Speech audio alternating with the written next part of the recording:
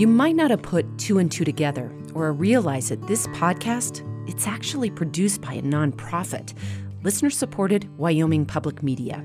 We're just a little old station housed in a basement on the beautiful University of Wyoming campus. We aren't getting paid big bucks as a for-profit business. No sirree, we're making this podcast not for money, but because everyone on our team believes in what we do, telling the missing stories of the real American West. But that means we rely on people like you. If you make sure to download every episode as soon as it comes out, or have been telling all your friends what a big Modern West fan you are, or would be seriously bummed if we disappeared from your feed, if all that describes you, I wonder if you'd take a quick minute to do something for me. Get into your browser and search for themodernwest.org and find the donate button. It doesn't matter how much you commit to, $5 or $100. It just matters that you show us that you want us to keep telling these stories. My recommendation? Pause this episode and do it real quick before you forget at themodernwest.org.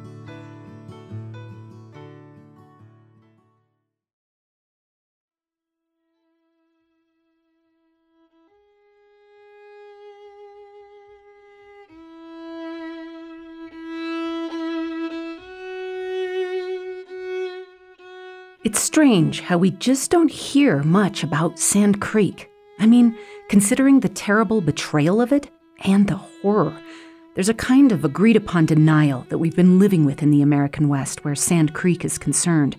Going to school in the state of Colorado my whole life, I never once learned about it. Not once. I first read about it in Dee Brown's book, Bury My Heart at Wounded Knee, in my late 20s. And I couldn't believe what I was reading. At the time, I was working at the front desk in a Forest Service office, giving people hiking and hunting advice. Between customers, I read that section about Sand Creek, and I just broke down. When someone came in with questions, I had to smile and pretend I hadn't just learned about how exactly these public lands came to be managed by the U.S. government. After that, I started looking for it. References to Sand Creek. They were few and far between, and when it was mentioned, it was an isolated incident, and it wasn't called a massacre, but a fight or a disaster. It's almost like one episode from Sand Creek 64 on up through Little Bighorn. I mean, it's a series, it all connects, but it's all one big battle.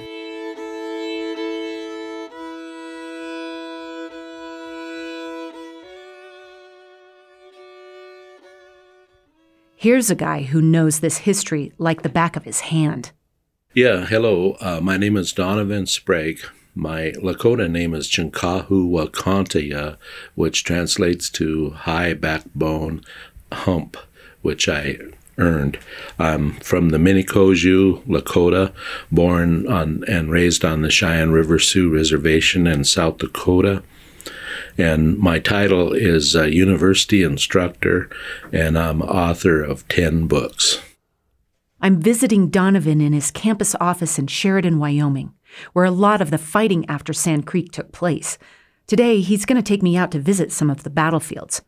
On the wall behind him is a Minneconjou Lakota flag and dozens of images of his relatives. You'd probably recognize one of them, Crazy Horse. Donovan got his name from his great-great-grandfather, Chief Hump, who adopted Crazy Horse after his sister took her own life and left his nephew alone. That's why Hump stepped in and raised him. So that's the Hump that's in all the books. They call him his mentor, his instructor, and they wonder why there's this big guy who was 6'5" and 300 pounds, and they call him like David and Goliath and the bear and the cub and stuff like that, but they don't get the uncle part. That's the uncle's job then to step in. Chief Hump and Crazy Horse went on to become incredible warriors and war strategists. So that name, Hump, it's very special. Mine has to be earned. See, the Hump name is an earned name. And the way I got that from my family is I am the keeper of all this history and these old photos winter counts. And so when somebody contacts our tribe about history and all that, I'm the person that they look for. They say, contact him. He has all the history. But just like I didn't learn the history of the Plains Indian Wars in school, neither did Donovan. He had to work to find his own history because he'd been cut off from it as well. My parents gave me away, so I learned all this myself. And then talking to grandfathers, I had to seek it out, see. But my parents had a divorce, like my father. I was just the opposite scenario. I stayed on the reservation and was raised. They gave me to some friends. And my dad went to San Diego and my mother went to Utah. And then the fire chief there said how our trailer house, before they split up, caught on fire, and they were called there, and me and my brother, the parents were gone, my parents, and they pulled us out. They pulled me out as a baby, and just then the whole trailer house went up and burned totally to the ground. And all that survived, I have a little baby shoe that was out in the yard that one of the neighbors gave. And that's what I think keeps me and can keep others strong, is those keeping those values going that I mentioned. And those are just little obstacles that you can overcome, but nothing's going to take away your family history. To learn this history, Donovan didn't rely on the history books in the local library. He went to the source, oral histories that his family had painted onto hides each year going way back, just like Ben Ridgely's family painted for Sand Creek. You'll recall that they're called winter counts because in the cold months, people had time to sit down and remember all the most significant events of the year. So those could be on a deer hide or buffalo rope, and they could be 300 years of history. I have one on my shelf full of those winter counts. It's called The Year the Stars Fell, is how they described it. But those were confiscated when they surrendered on the reservation, ended up in museums, and people would say, oh, that's wonderful artwork, you know. But what that was the whole history of our nation now out of our hands and gone. And that's a sad thing too. So I've spent my life reconnecting all those winter counts. Donovan's been on a lifelong hunt to find the winter counts wherever they were scattered. Taken by archaeologists or so-called art collectors, they're now often locked away in museums and private collections. But Donovan's family has been actively reassembling them. Using these winter counts, he's writing a history of Crazy Horse and Chief Hump and how they experienced their world post-Sand Creek. Because, like Donovan says, the battles of the late 1800s, they were all connected in a very straight line from the massacre at Sand Creek. From Wyoming Public Media and PRX, this is The Modern West, exploring the evolving identity of the American West. I'm Melody Edwards.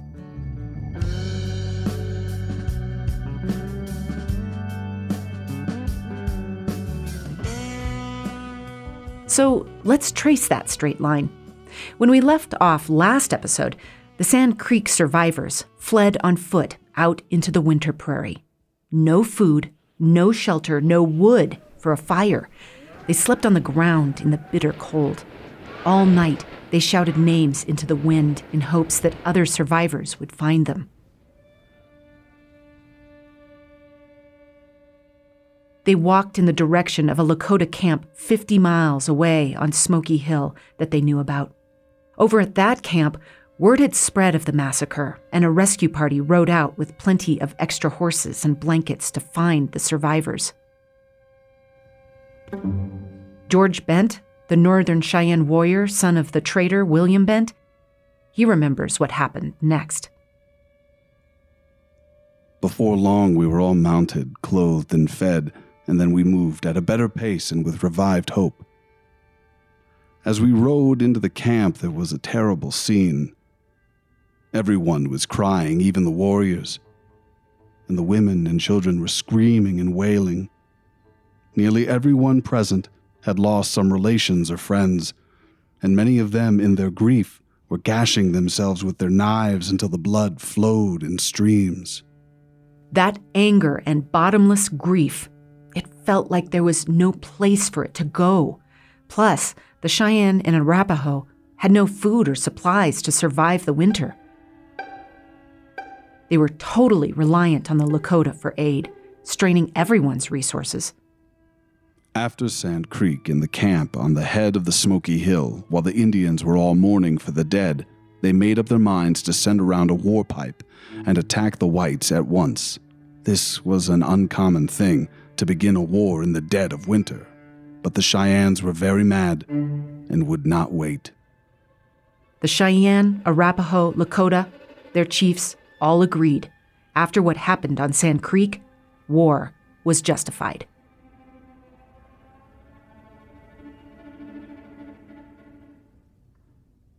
The word went out, criers went out, they needed help.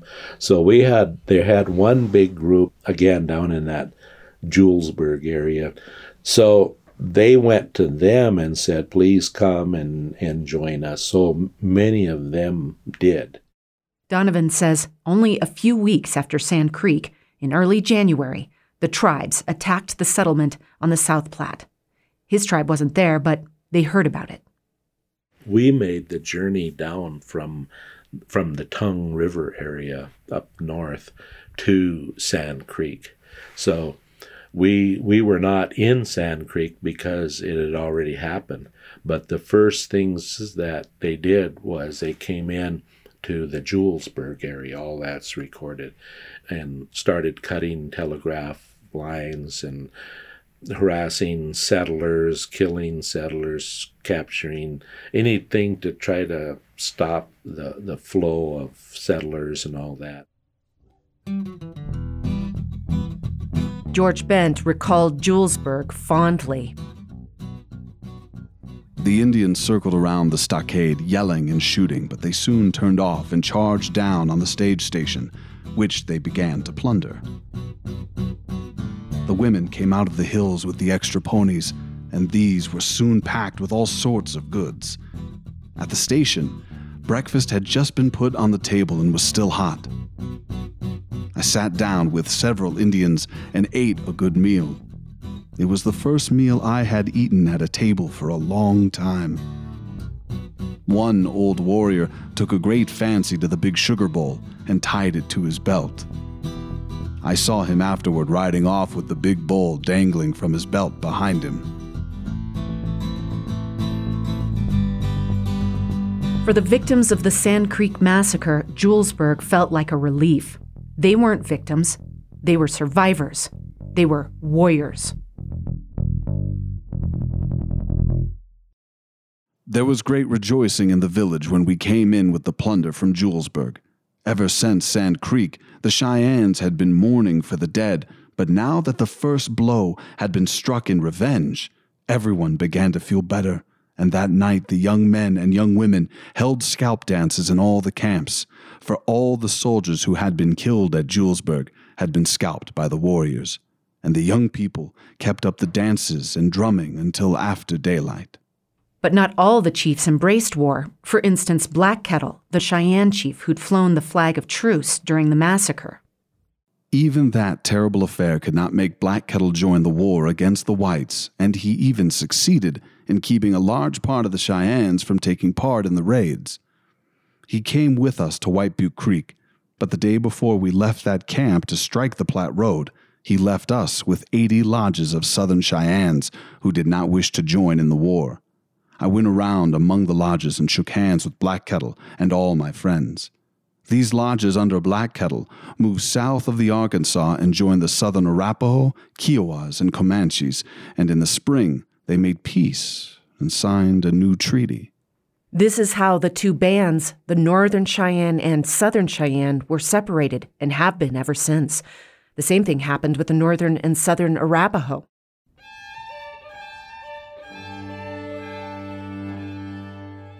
But the non-treaty tribes kept raiding ranches and stage stations and cutting off the trails. The attacks were so successful that it caused the price of goods to skyrocket in Colorado. People in Denver panicked, on the verge of famine. But the coaches carrying supplies just couldn't use the roads to bring food. The whole project of settling the West came to a grinding halt.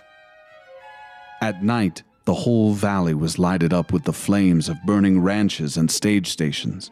But these places were soon all destroyed, and darkness fell on the valley.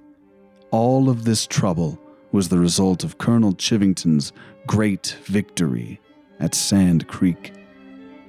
Colorado Governor Evans' worst nightmare was seeing the plains erupt in all-out warfare. But that's exactly what Sand Creek ignited. And the U.S. government had severely underestimated the military prowess of the Plains tribes. Only 8 months after Sand Creek, in late July, the Plains tribes started devising an even bigger attack, this time on the North Platte in Wyoming Territory. Here's Donovan again. So planning is made, and then the trek is made down to Platte Bridge because there's more soldiers coming in. They want to stop this tide of settlement and all that on the Bozeman Trail. The Bozeman Trail was bringing gold rushers up from the Oregon Trail so they could access gold mines in southern Montana. Donovan's great-great-grandfather, Chief Hump, helped plan the attack.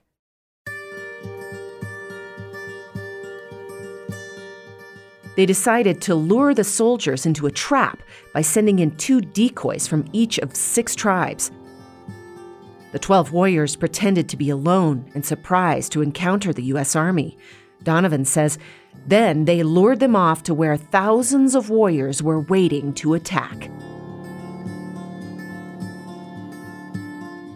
About 8 of them or so were selected on the route down, so they're making the route down pretty close to where the interstate is today, down towards Casper. And Hump selected them, and he selected Crazy Horse to be the leader of those decoys. George Bent says these scouts lured the Army, led by Lieutenant Casper Collins, straight into the jaws of the biggest war party George had ever seen, as many as 3,000 warriors strong. Of course, there's more to the story. Another wagon train is coming in from the southwest, and then the whole Casper Collins story, and he takes it on himself, very brave person, to attack one of those groups that's out there, including the Hump and Crazy Horse, and his horse Spooks, and carries him right into the enemy. That's pretty embarrassing.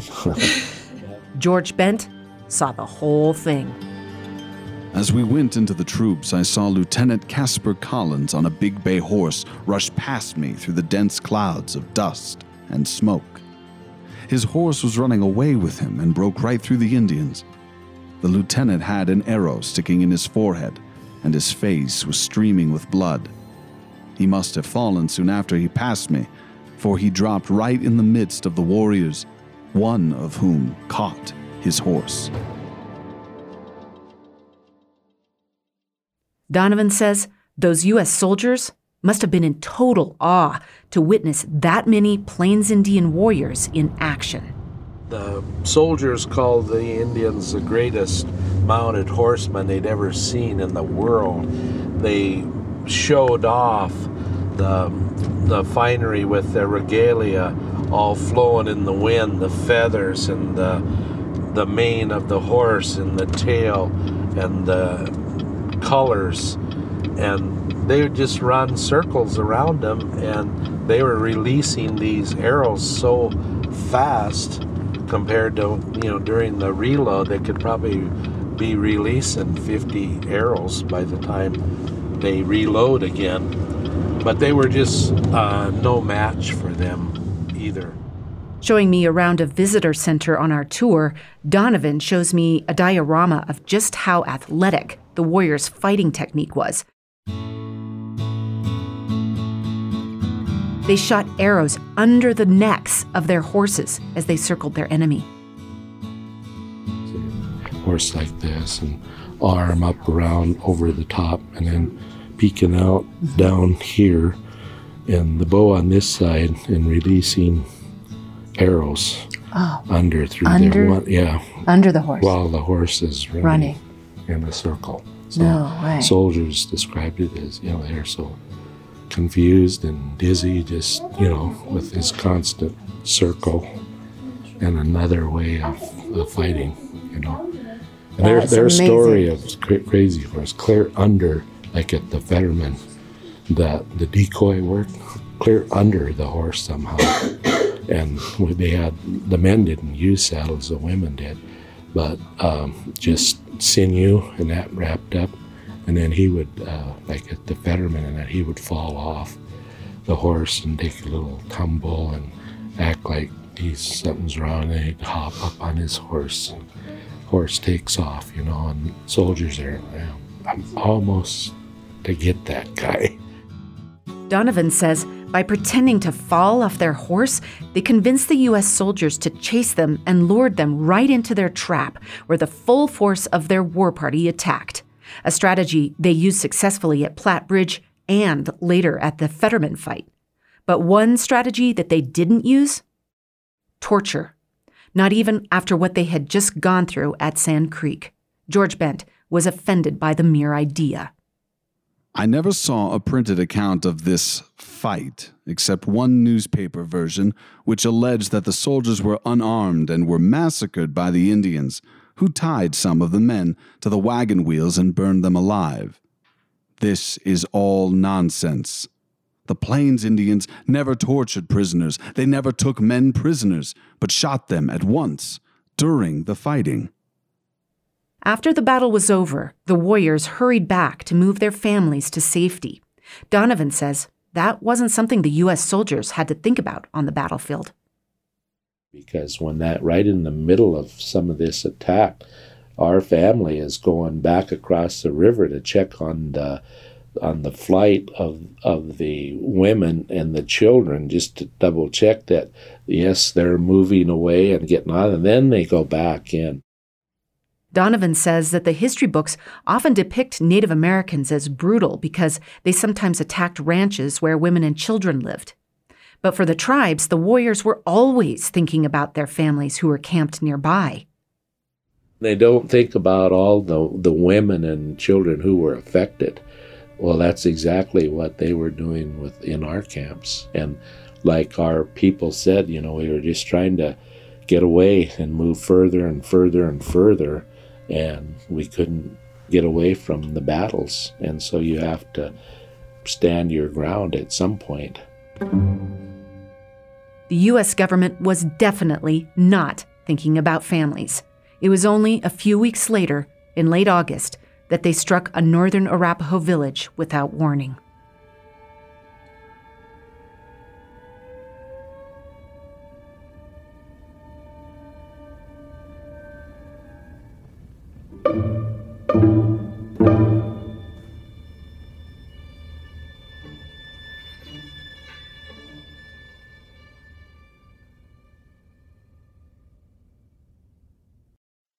If you are liking what you're hearing, and actually, hey, even if you don't, we would love to hear about it. Take a moment right now to leave a rating or review on your podcast app. It'll help new listeners discover the modern West so that we can keep bringing you stories about the evolving identity of the American West. Hey, thanks, y'all.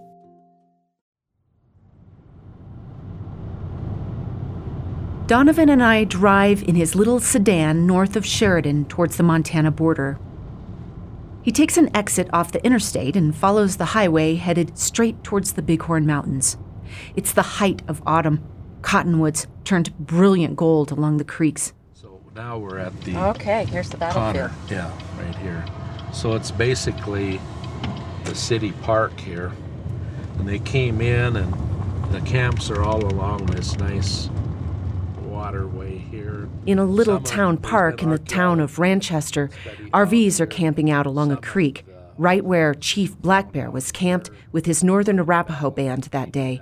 After Sand Creek, some of the Arapaho followed the peace chief Little Raven and agreed to sign treaties and ended up in Indian Territory in what's now Oklahoma and are now known as the Southern Arapaho. But these were the non-treaty Arapaho, the ones that history books call the, quote, hostiles.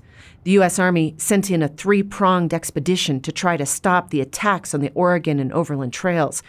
General Connor headed up the attacks with the guidance of the mountain man Jim Bridger.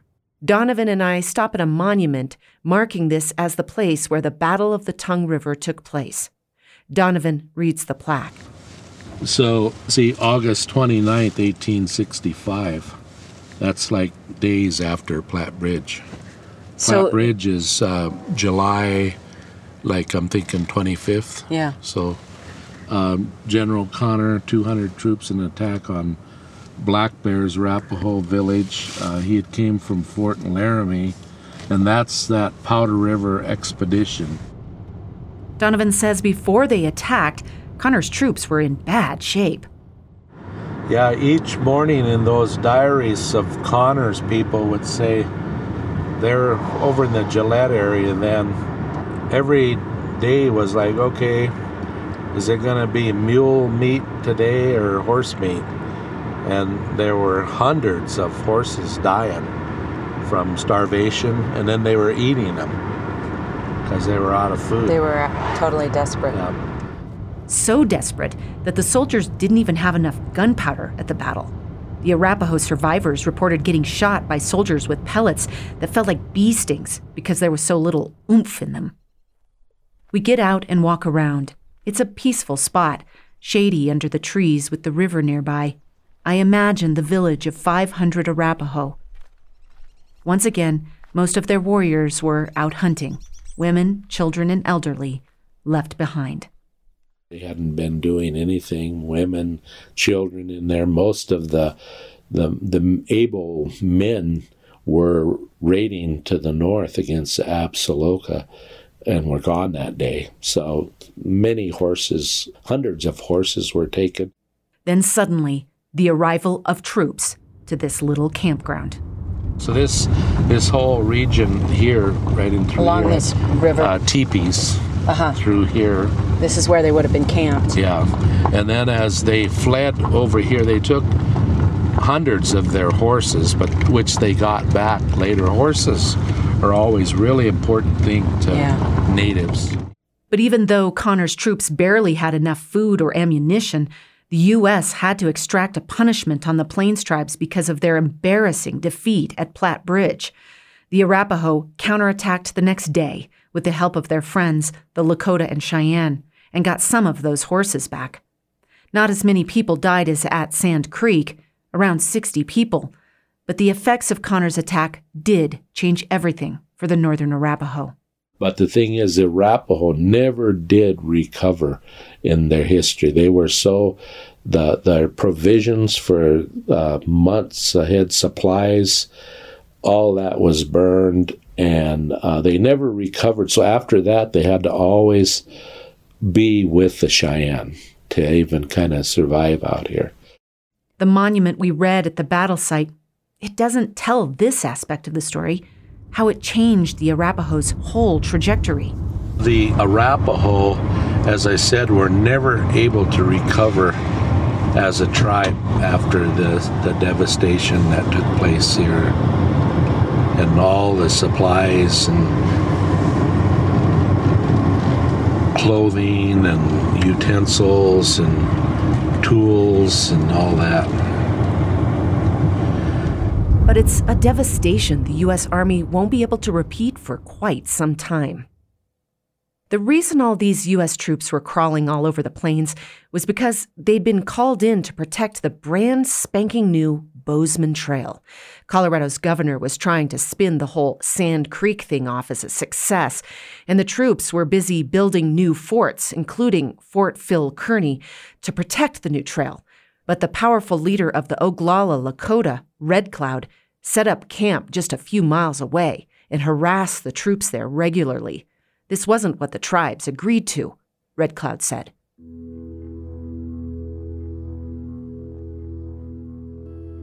Hear ye, Dakotas. when the Great Father at Washington sent us his chief soldier. He sent them to ask for a path through our hunting grounds, a way for his iron road to the mountains and the Western Sea. We were told that they wished merely to pass through our country, not to tarry among us, but to seek for gold in the far west.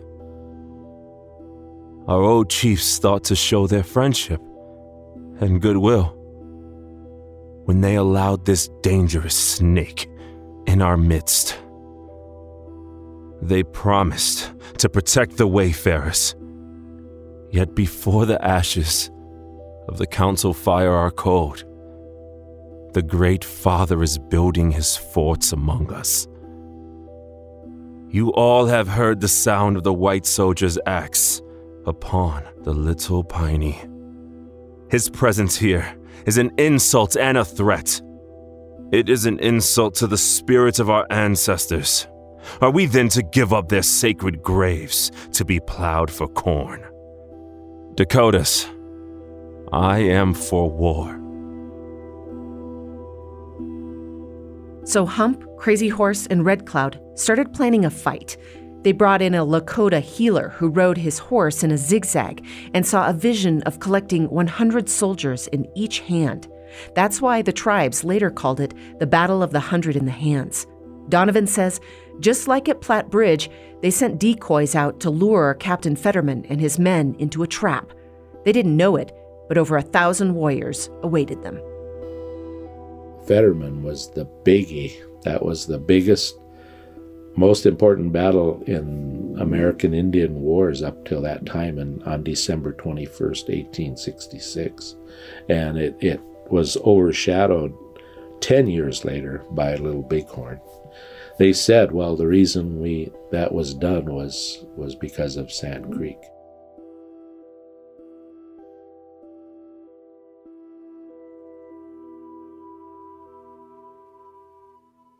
It took weeks of planning, but all told, the Fetterman battle lasted about 20 minutes. And when it was over, every single one of Fetterman's soldiers and the captain himself lay dead in a tight huddle in the snow. Their bodies were found mutilated in eerily similar ways to those endured at Sand Creek. Body parts, brains, ears, noses, laid carefully out on the rocks. Think about it, about a year since that massacre. But still, it was one of the only times such atrocities were committed by the tribes during the Plains Indian Wars. About 14 warriors died. One of those, Donovan says, was an adopted brother of Hump and Crazy Horse, what they called their kola. Hump and Crazy Horse were looking for their friend Lone Bear up there. He couldn't be found. They finally found him before that blizzard set in, and he spoke his last words. Died in Hump's arms. And the scout, Frank Gerard, said, as like Crazy Horse and Hump wept, they lost their kola friend.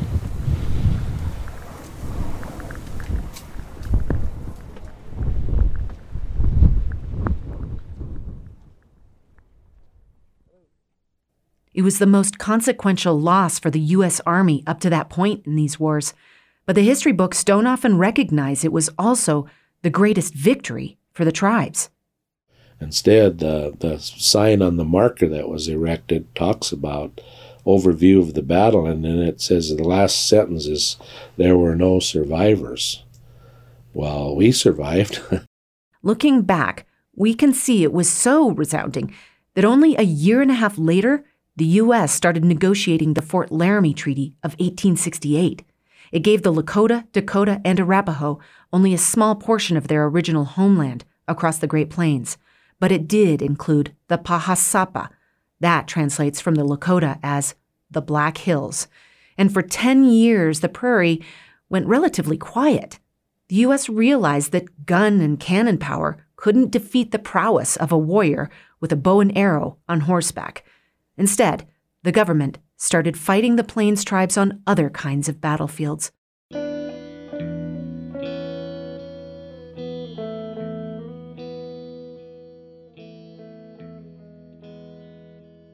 The ink on the Fort Laramie Treaty was barely dried before the government started a full-scale extermination of bison.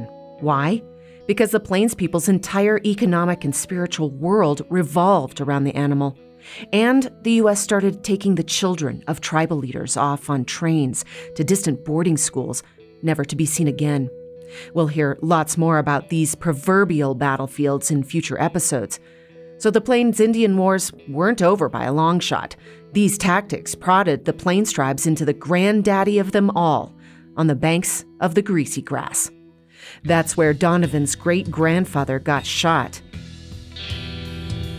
He's shot into the kneecap, and the bullet traveled all the way up his leg and exited out his hip, and that horse cried out, and jumped in the air and throwed him off. And when they landed, it partially pinned Hump. Crazy Horse and Little Crow and others made a corridor around Hump to protect him, because it's right in the heat of the battle here. That's next time on Mending the Hoop. I'm Melody Edwards. Our story editor is Ojibwe playwright Marty Strenzewilk. Noah Greenspan is the assistant producer and line editor. Our sound designer is Charles Fournier. Luke Foring is the digital producer. Thanks also for help from Sarah Ann Leverett, Tina Unger-McGee, and Courtney Blackmer Reynolds. History reenactment by Navajo-Irish Denver-based actor Sam Gilstrap and Ahashiman and Black actor Brian Green. To see Anna Costro's original photography for this season, go to our website at themodernwest.org. Music by Tlingit musician Caskey Russell. Our theme song is by Screen Door Porch. This podcast was produced on the University of Wyoming campus that occupies the ancestral and traditional lands of the Cheyenne, Arapaho, Crow, and Shoshone indigenous peoples, along with other native tribes who call the Great Basin and Rocky Mountain region home. We recognize, support, and advocate alongside indigenous individuals and communities who live here now and with those forcibly removed from their homelands.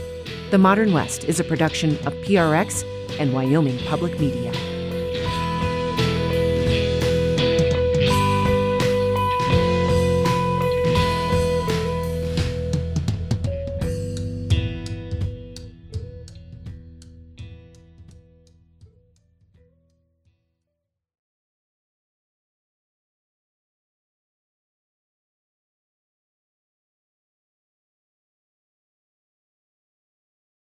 One of our goals is to get a dialogue flowing about the stories that we're telling. We're hoping that you'll join the conversation. So connect with us on social media and let us know what your thoughts are, whether you agree with what you're hearing or not. We're at Modern West Pod on Instagram, Facebook, and Twitter. That's Modern West Pod. From PRX.